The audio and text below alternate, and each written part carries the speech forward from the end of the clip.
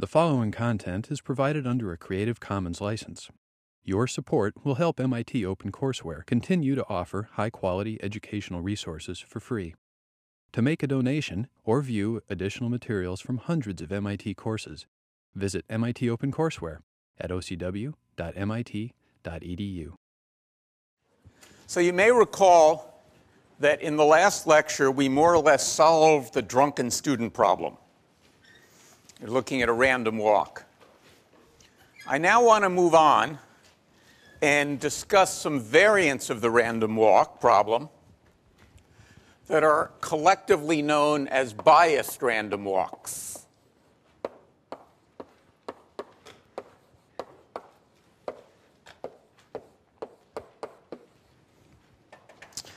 So the notion here is the walk is still stochastic, but there's some bias in the direction. So the movements are not uniformly distributed or equally distributed in all directions.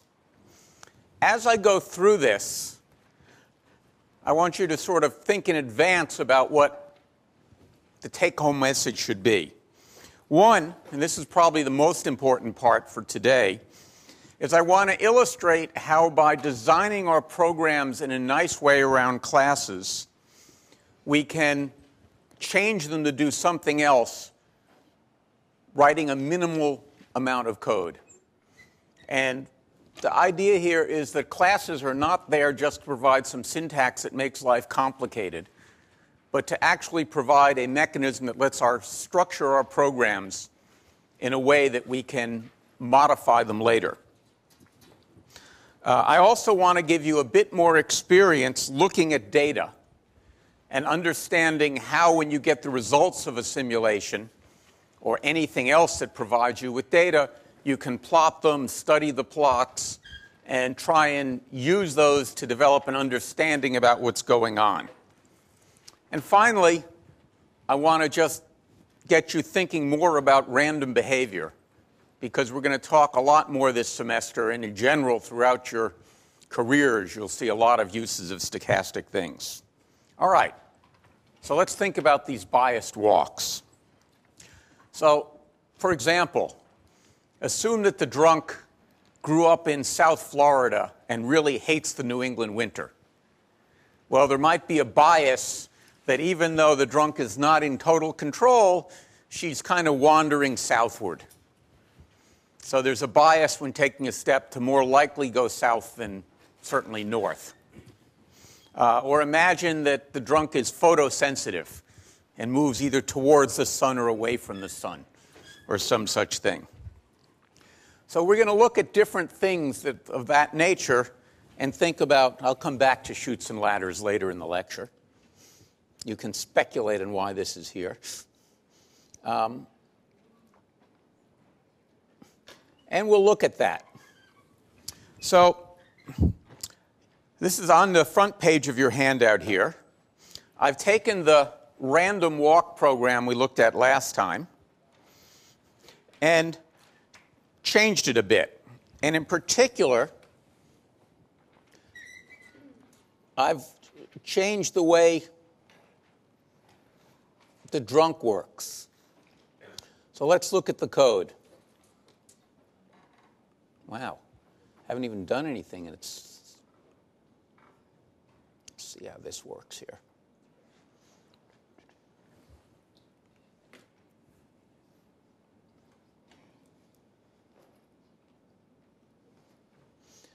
So now, drunk itself is a very small class, one I don't actually intend to ever instantiate. I've pared it down. It has only two methods in it. It has an init, which is the same as before, and a move, which is the same as before, or almost the same. Now I'm going to have the class usual drunk. That's the drunk we looked at last time. And this usual drunk will behave just like the drunk we looked at last time. In here, I'm going to override the move method of the inherited superclass. And what this is going to do is it's going to make the same random choice it made before, and then it's going to call drunk.move with the new compass point. So all I've done is I've taken a couple of lines of code out of the previous implementation and moved it to the subclass. So it's now, excuse me, in the subclass I'm making the decision about which direction to move. Once I've made that decision, then I can call the drunk in the superclass. Notice here, when I've made the call, drunk.move. So usually you're expecting me to write something like d.move, the object. Here, instead, I'm specifying which class to get the move from. So this is saying, don't call my local move, call the move from the superclass. There are a number of other syntaxes I could have used to accomplish the same thing. I use this because it seemed the most straightforward.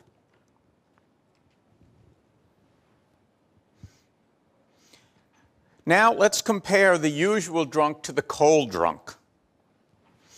So the cold drunk, again, I've overridden the move, and now it does something different. It gets the random compass point as before, but if it happens to be south, it calls drunk.move with twice the distance. So whenever I get the notion I'm moving south, because I love the warmth, I actually move twice as fast. So instead of taking one step, which I do to the other compass points, if I happen to be going south, I'll take 2 steps. So I'm biased towards moving southward. And then I call drunk.move. Otherwise, I call drunk.move with the distances before. So I've isolated into the subclass this notion of being heat-seeking. We've got a third subclass, EW drunk, known for east-west drunk.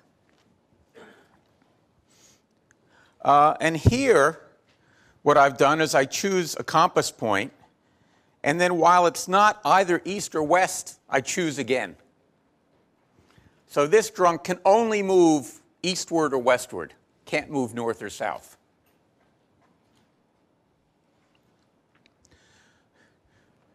So again, you'll see I'm able to have 3 kinds of drunks who, as we will see, exhibit rather different behavior from each other with a minimal amount of change to the code.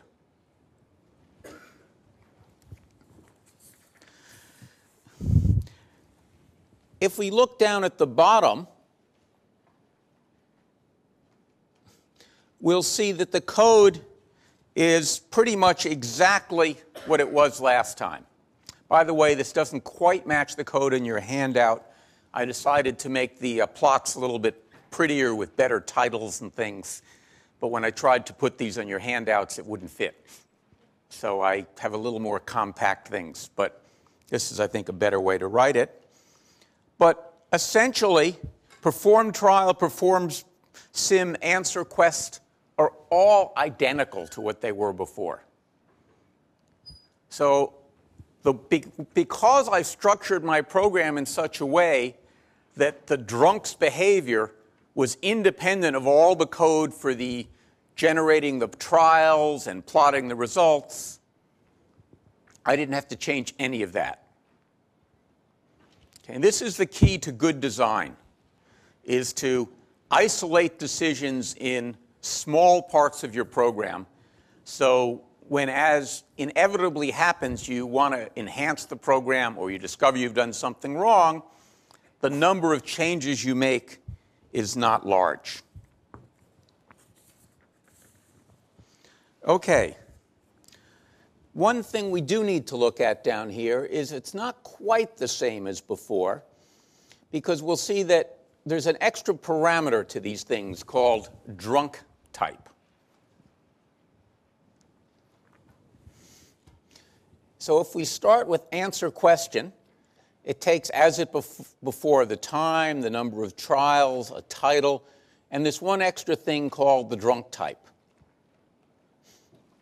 And then when it goes on and it calls perform sim, it passes the drunk type. And this is the key line here.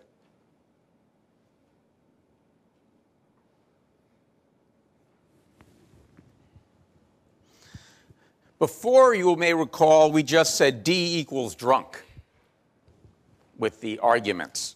Here, I say D equals drunk type. So what is drunk type? Drunk type is itself a type.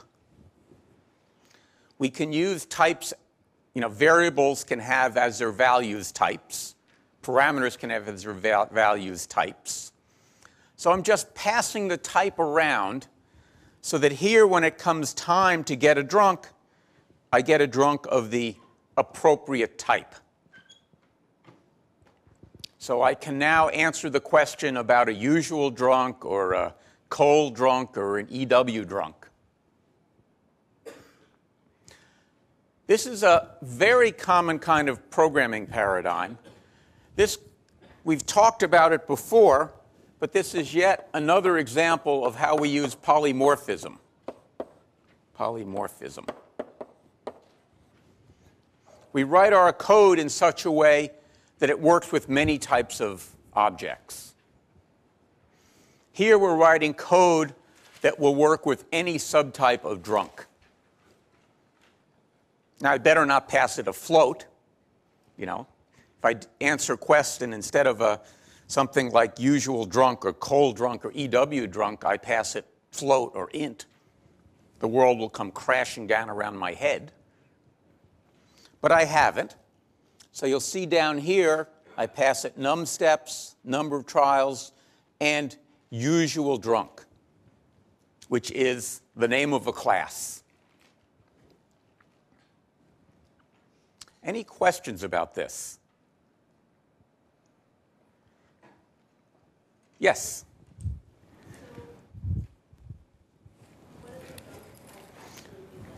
Louder, please. Does a drunk type make a new drunk that's named like drunk 1 and drunk 2?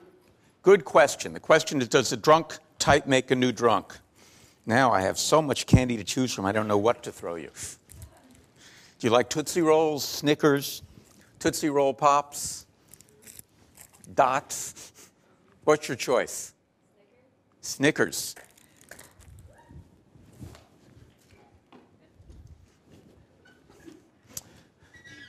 Okay, so what is it? Down here, nothing is created when that call is made. It was if I had typed the word float or int. I'm merely saying, here is a type. And the parameter should now be bound to that type. Now, anytime you use the parameter, it's just as if you had written the string, in this case, usual drunk. So when I get up to here, think about it will take, depending on the variable drunk type, evaluate it. It will evaluate to a type, usual drunk, say, in the first call. And then it will, just as if I had written usual drunk, invoke the init method of drunk and create a new drunk. But this drunk will be of type usual drunk rather than of drunk. Does that make sense? Right. So this avoids my having to write a whole bunch of tests. I could have passed a string and said, if the string says usual drunk, then D equals something. But here, instead of that, I'm actually passing the type itself. Okay? So other than the fact that I have to pass the type around, this is exactly the same as before. Now, just for fun, we saw that last time when I asked you what did usual drunk do, there was some confusion. Not confusion, there was just a bad guess about how far the drunk would wander. So let's try it again. What do you think about the cold drunk? Will the cold drunk get further from the origin than the usual drunk? Not further from the origin? Who thinks the cold drunk will be further away at the end of 500 steps? Who thinks the cold drunk will not be further away? And I'll bet we can all agree, you got that right, I think. And I'll bet you'll all agree that with higher probability, the cold drunk will be south of the origin than north of the origin. More interestingly, how about the EW drunk? So this is a drunk that only goes east or west. East or west. Will this drunk, well, first of all, what's the expected distance? Do you think it should be close to 0 or not close to 0? Who thinks it should be close to 0? Who thinks it won't be close to 0? Well, you guys have all fallen for the same trick you fell for last time. Fooled you twice. Be careful. One more and you're out, as we'll see. But it's interesting. So let's run this program and see what happens. Oops.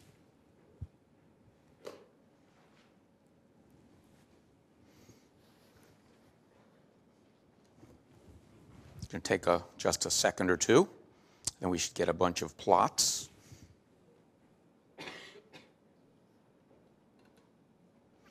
All right, so here's the usual drunk.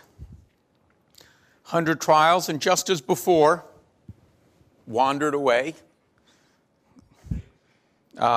Moderately smooth, but of course little ups and downs, maybe suggesting averaging over 100 trials is not quite enough. I felt a little better if it were smoother. But the trend is pretty clear here. I think we probably don't doubt it. Well, boy, look at a cold drunk. Like a shot heading south. So here we see this bias that if you get south, you go twice as far. It makes a huge difference.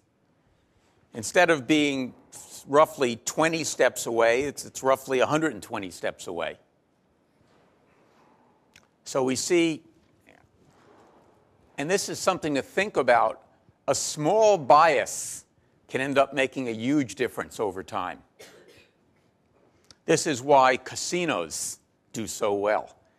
They don't have to have a very much of a bias in their favor on each roll of the dice in order to accumulate a lot of money over time.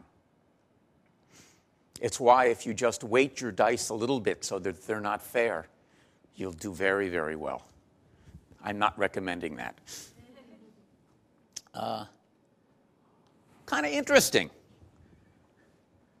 The EW drunk is pretty much the same distance away as the usual drunk. This is why we run these simulations, is because we learn things. Now, I have to confess, it fooled me too. The first time I ran this, I looked at this and said, wait a minute, that's not what I expected. So I scratched my head and thought about, all right, why is it behaving this way? It happens to me a lot in my own research, that I crunch some data, do some plots, look at it, get surprised, and on the basis of that, I learn something about the underlying system I'm modeling, because it provokes me to think in ways I had not thought before I saw the data. This is an important lesson. You don't ignore the data, you try and explain the data. So when I thought about what happened, I realized that while I might have started at the origin, and after the first step I'm equally likely to be here or here, once I've taken the first step, now my expected location is not 0, right? In the first step, my expected location was 0, because I'm equally likely to be +1 or -1.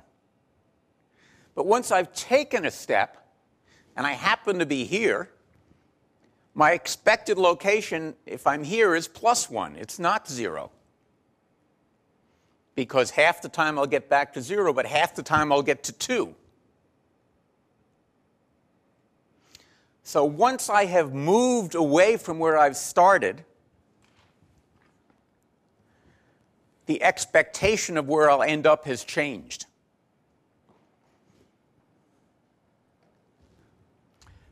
This is kind of a profound thing to think about, because when we look at it, this kind of behavior explains a lot of surprising results in life, where if you get a small run of random events that take you far from where you started, it's hard to get back. So if you think about the stock market, for example, if you happen to get unlucky and have a few days or weeks or months, as the case may be, where you get a run of bad days, it's really hard to get back if all the movements after that are random, because you've established a new baseline.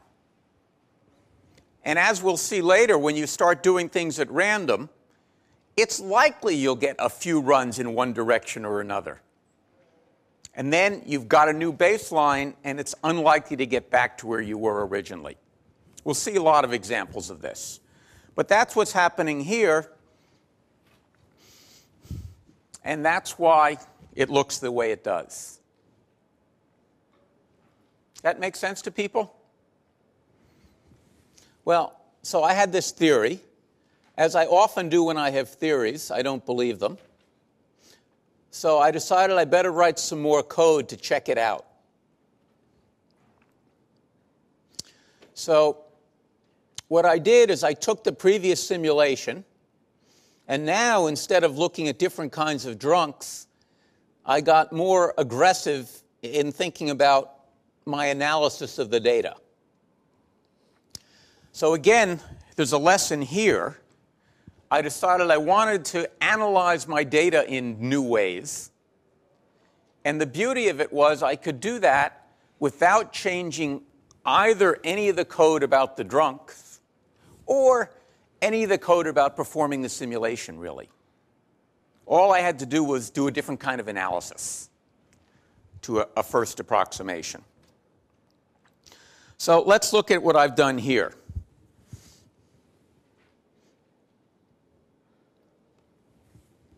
What I've decided to do here is not only plot, and again, I think this, you'll see this code, not only plot how far from the origin the drunk is over time, but I'm going to actually plot two other things. I'm going to use a scatter plot. I think I use scatter in this one, I do, to show where the drunk is at each period of time, actually just all the places the drunk ends up in each trial. This will give me a visualized way to see, okay, in my, say, 100 trials, how many of the drunks ended up near the origin, how many of them ended up really far away, and just allow me to visualize what's going on. And then I'm going to also use a histogram to sort of summarize some things, to get a look at the distribution of the data.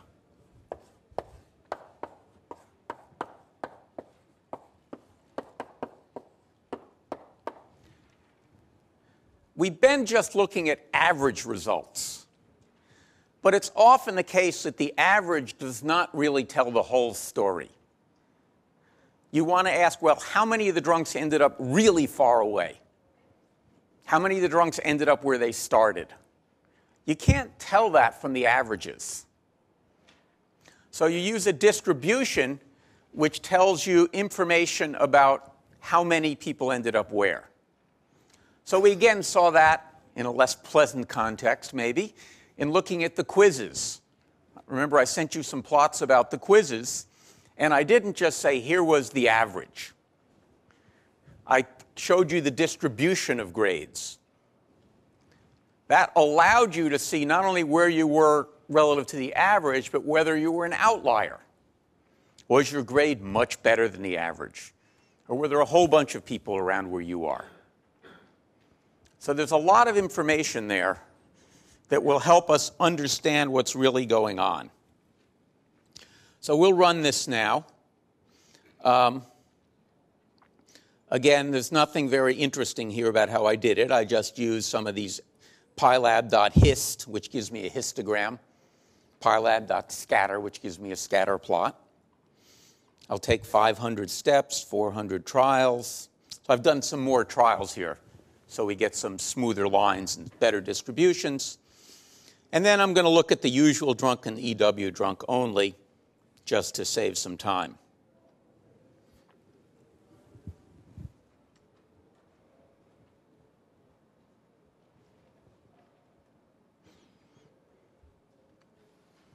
At least I think I am.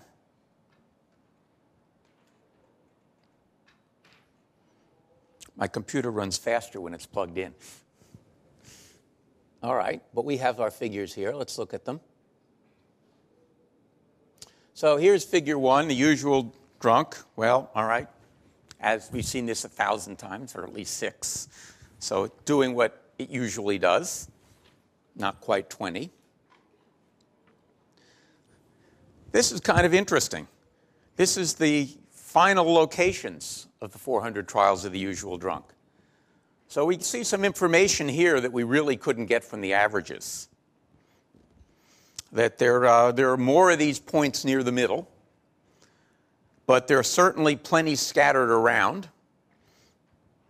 And we get to see that they're pretty much symmetric around where we started. This is what we would have hoped, right?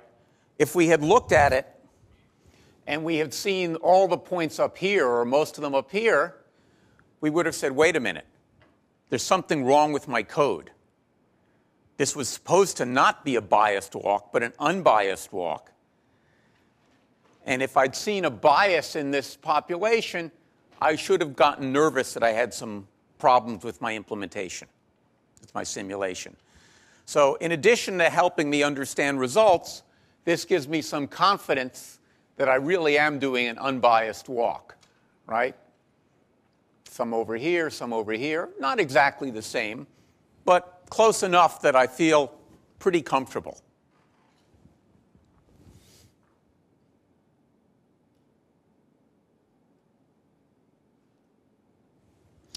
And if I look at the distribution,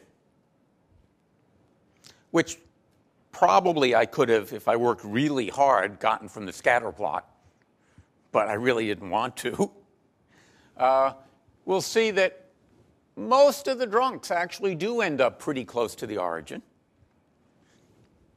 but that there are a few that are pretty far away.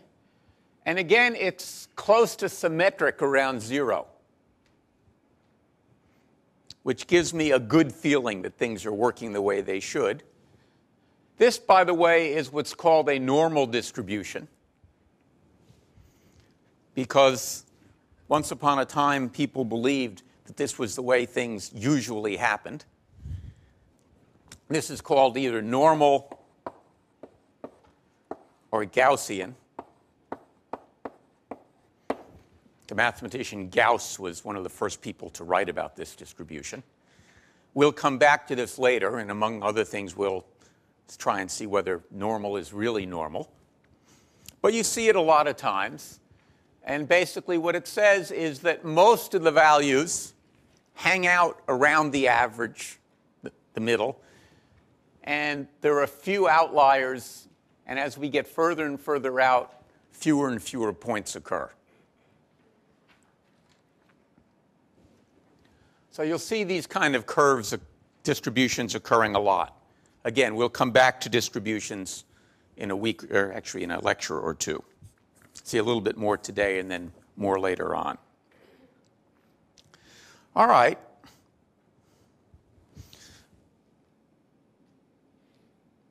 All right, here's our east-west drunk, again as before, drifting off to around 18. Well, look at these dots. Well, this makes me feel that at least I know that the drunk is only moving east and west. And again, you'll see it pretty dense in the middle and a few outliers. Managed to get a little further east than west, but that happens. East is always more attractive. What we might have guessed. And if we look at the distribution, again, we can look at it.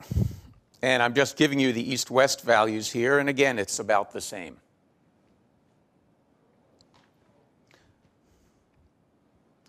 So what do I want you to take away from these graphs? Different plots show you different things. So I'm not going to try and claim that of these 3 different plots we did, one is the right one to do. What I'm going to assert is that you want to do all of them. Try and visualize the data in multiple ways. And sometimes it's much easier to, even if different plots contain exactly the same information, and in some sense, the scatter plot and the histogram do contain exactly the same information. In fact, there's more information in the scatter plot, in some sense, because I see each one individually. But it's, for me, a lot harder to see. If I'd asked you from the scatter plot, are they normally distributed, you might have had a hard time answering it, particularly for the usual drunk, where you just saw a lot of points.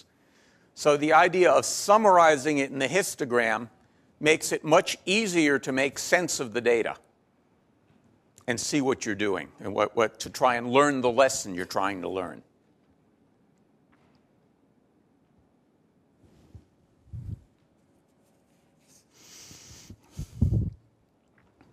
Okay, does this make sense to people? All right, let's move on. Now, we'll go back to this lovely picture we had before. Any of you ever play the game Chutes and Ladders? Raise your hand. Okay, some things never go out of style. Well, imagine you're poor drunk wandering through this board, and every once in a while, because I'm kind of not a nice person, I've eliminated all the ladders and I have only some chutes. And every once in a while, the drunk hits a chute and goes whoosh. And in fact, let's, for the sake of simplicity here, assume that the chutes are going to, every once in a while, the drunk will hit a bad spot and go right back to the origin. So this poor, say, heat-seeking drunk who's trying to head south does it for a while and then maybe gets zipped right back to where he or she started. All right. I've now told you I want to make this happen. What part of the code do you think I should change? Somebody? The field. Absolutely.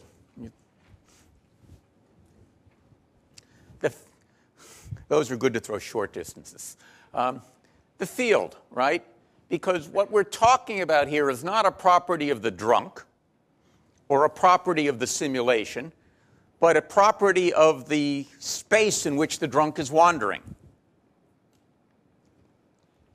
So again, we see that by structuring the initial program around the natural abstractions that occur in the problem, natural kinds of changes can be localized.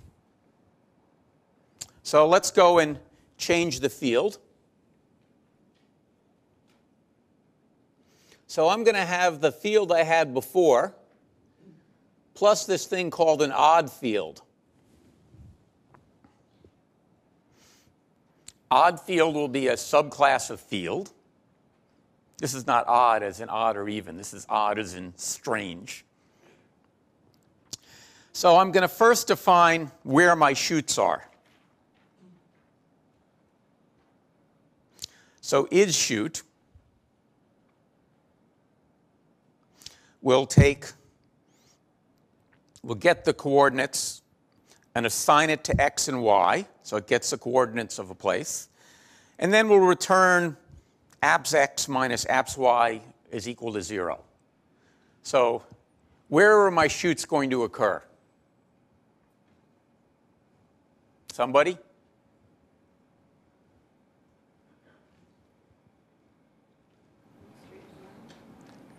Yeah, kind of radiating out from the origin. Any place, so I'll have my origin here. Got my graph. And all along here, any place x and y are equal, there'll be a shoot. Now, I have to be a little bit careful that it doesn't happen here, or we won't get anywhere. So, and then move in odd field, we'll call field.move, which is unchanged from what it was before. And then it will say if self.isShoot, set the location back to 0, 0. So the poor drunk will move as before, and if he or she hits this wormhole, get instantly teleported back to the origin. Very small change, but it will give us rather different behaviors. At least I think it will. And then if we look at how we use it, not much changes, except what do you think is going to have to change? Where will I have to make the change? Somebody? You can actually see the code here. I'll have to get a different field, right? So at the place where I instantiate a field, instead of instantiating a field, I'll instantiate an odd field. Now, if I'd had 16 different kinds of odd fields, or even 2, I might well have done what I did with drunk. But in order to sort of minimize things, I've done something much smaller. So let's see, where did we get the field? I don't even remember. So here's what I do when I'm looking at my program and I want to see where something is. I use the text editor, and I'm going to search for it. Now, let's see.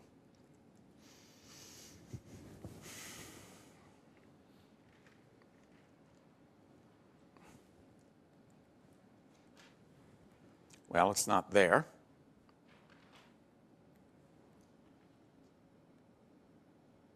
There it is. So here, when I get my field, I get my drunk, and then I get a field which is an odd field.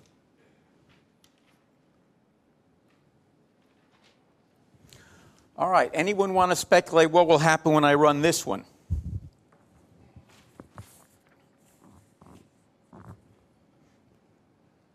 Think the drunk will be closer or further from the origin when we're done? Who thinks closer? Who thinks further?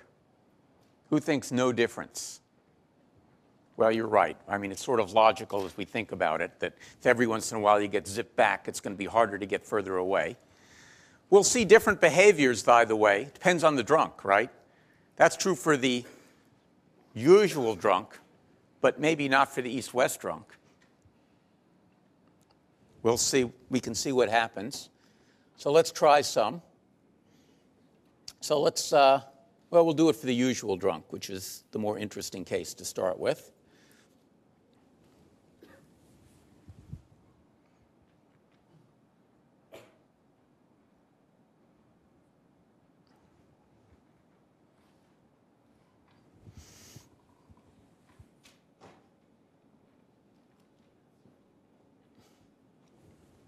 So you'll see, whereas before we were up just shy of 20 most of the time, here we don't get very much further.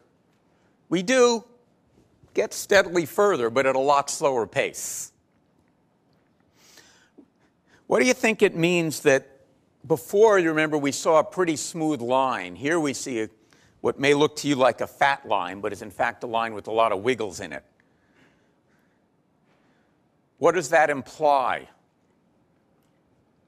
about what's going on in the simulation? The fact that that line is jagged rather than smooth as it was before. Pardon? Can't hear you. Go ahead. There are jumps. Well, certainly it happens because of the jumps. But what else is going on? But what does it sort of imply more? Whoa, sorry about that. More generally, right, what it's saying is that because of the jumps, there's a lot more variation from trial to trial. Not surprising, right? Because sometimes you hit these wormholes and sometimes you don't. So let's look at this other figure. This is kind of interesting. So here's the scatter plot. And if we zoom in on it,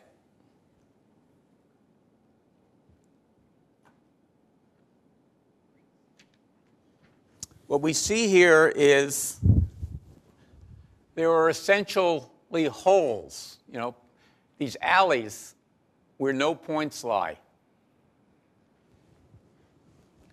Just as we might have guessed from here. The only way you would get a point lying on these alleys if it happened to be the very last step of the simulation, but not even then, because the last thing we do is go back to the origin. So we can look at this and say, well, sure enough, this is keeping people off of a certain part of the field.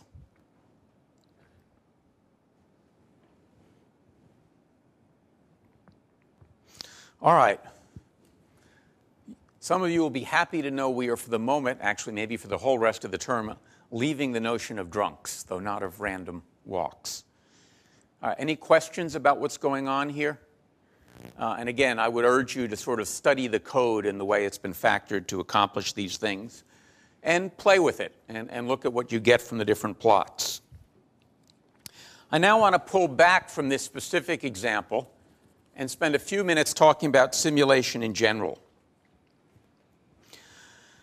Computer simulation really grew hand in hand with the development of the computers from the very beginning. The first large-scale deployment of computer simulation was as part of the Manhattan Project.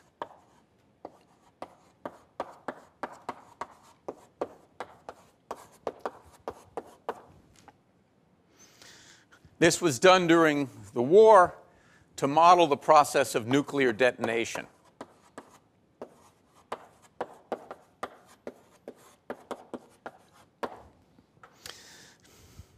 And in fact, what they did was a simulation of 12 hard spheres and what would happen when they would bump into each other. It was a huge step forward to do it with simulation, since the whole project had been stalled by their attempt to do this analytically. They were unable to actually solve the problem analytically. And it was only when they hit upon the notion of using a computer, a relatively new tool in those days, to simulate it, that they were able to get the answers they needed. And they did it using something called a Monte Carlo simulation.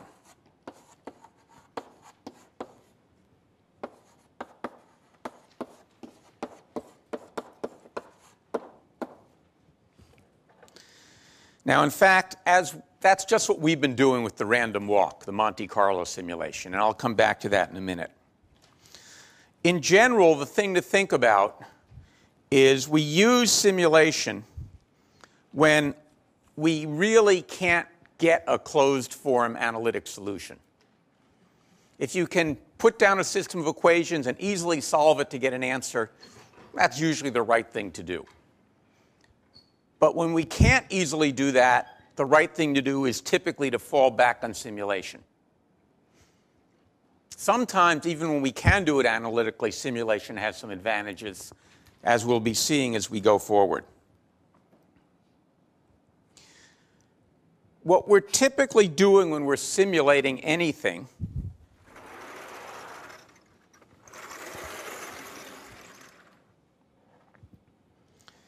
is we're attempting to generate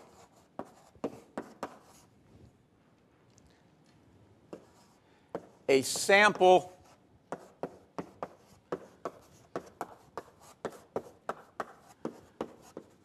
representative scenarios.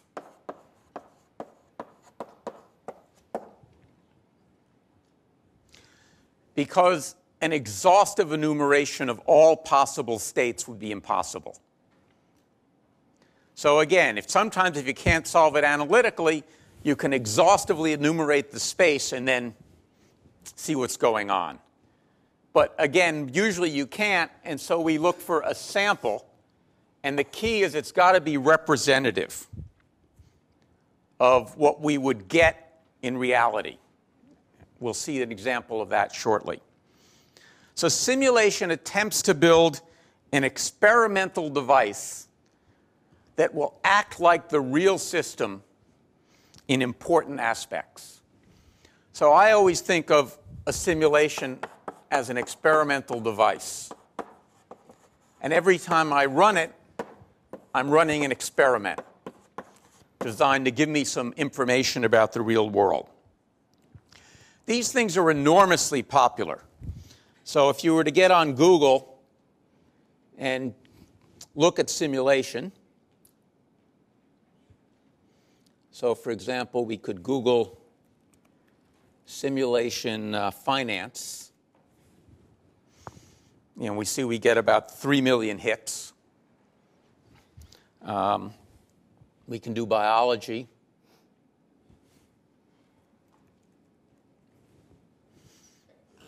We get twice as many hints, showing the relative importance in the world of biology and finance. For all you Course 7 majors, we should make sure that we should compare biology to physics. Oh dear. We'll see that physics is even more important than biology. And I know we have a lot of Course 2 students in here, so let's try mechanical. Oh, a lot of those too. And if I did baseball, or football, we'd get more than any of them, showing the real importance of things in the world. As we look at simulations, I want you to keep in mind that they are typically descriptive, not prescriptive. So by that I mean they describe a situation. They don't tell you what the answer is. So another way to think about this is a simulation is not an optimization procedure. When we looked at optimization, that was prescriptive. We ran an optimization algorithm, and it gave us the best possible solution. A simulation typically doesn't give you the best possible solution, but if you give it the starting point, it will tell you the consequences of that.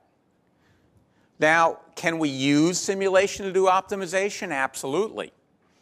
For example, we can use it to do guess and check, where we guess, probably not to get a truly optimal solution, but to get a good solution. We can guess various possibilities, simulate them, and see. People do that all the time, that they want to see what's the right number of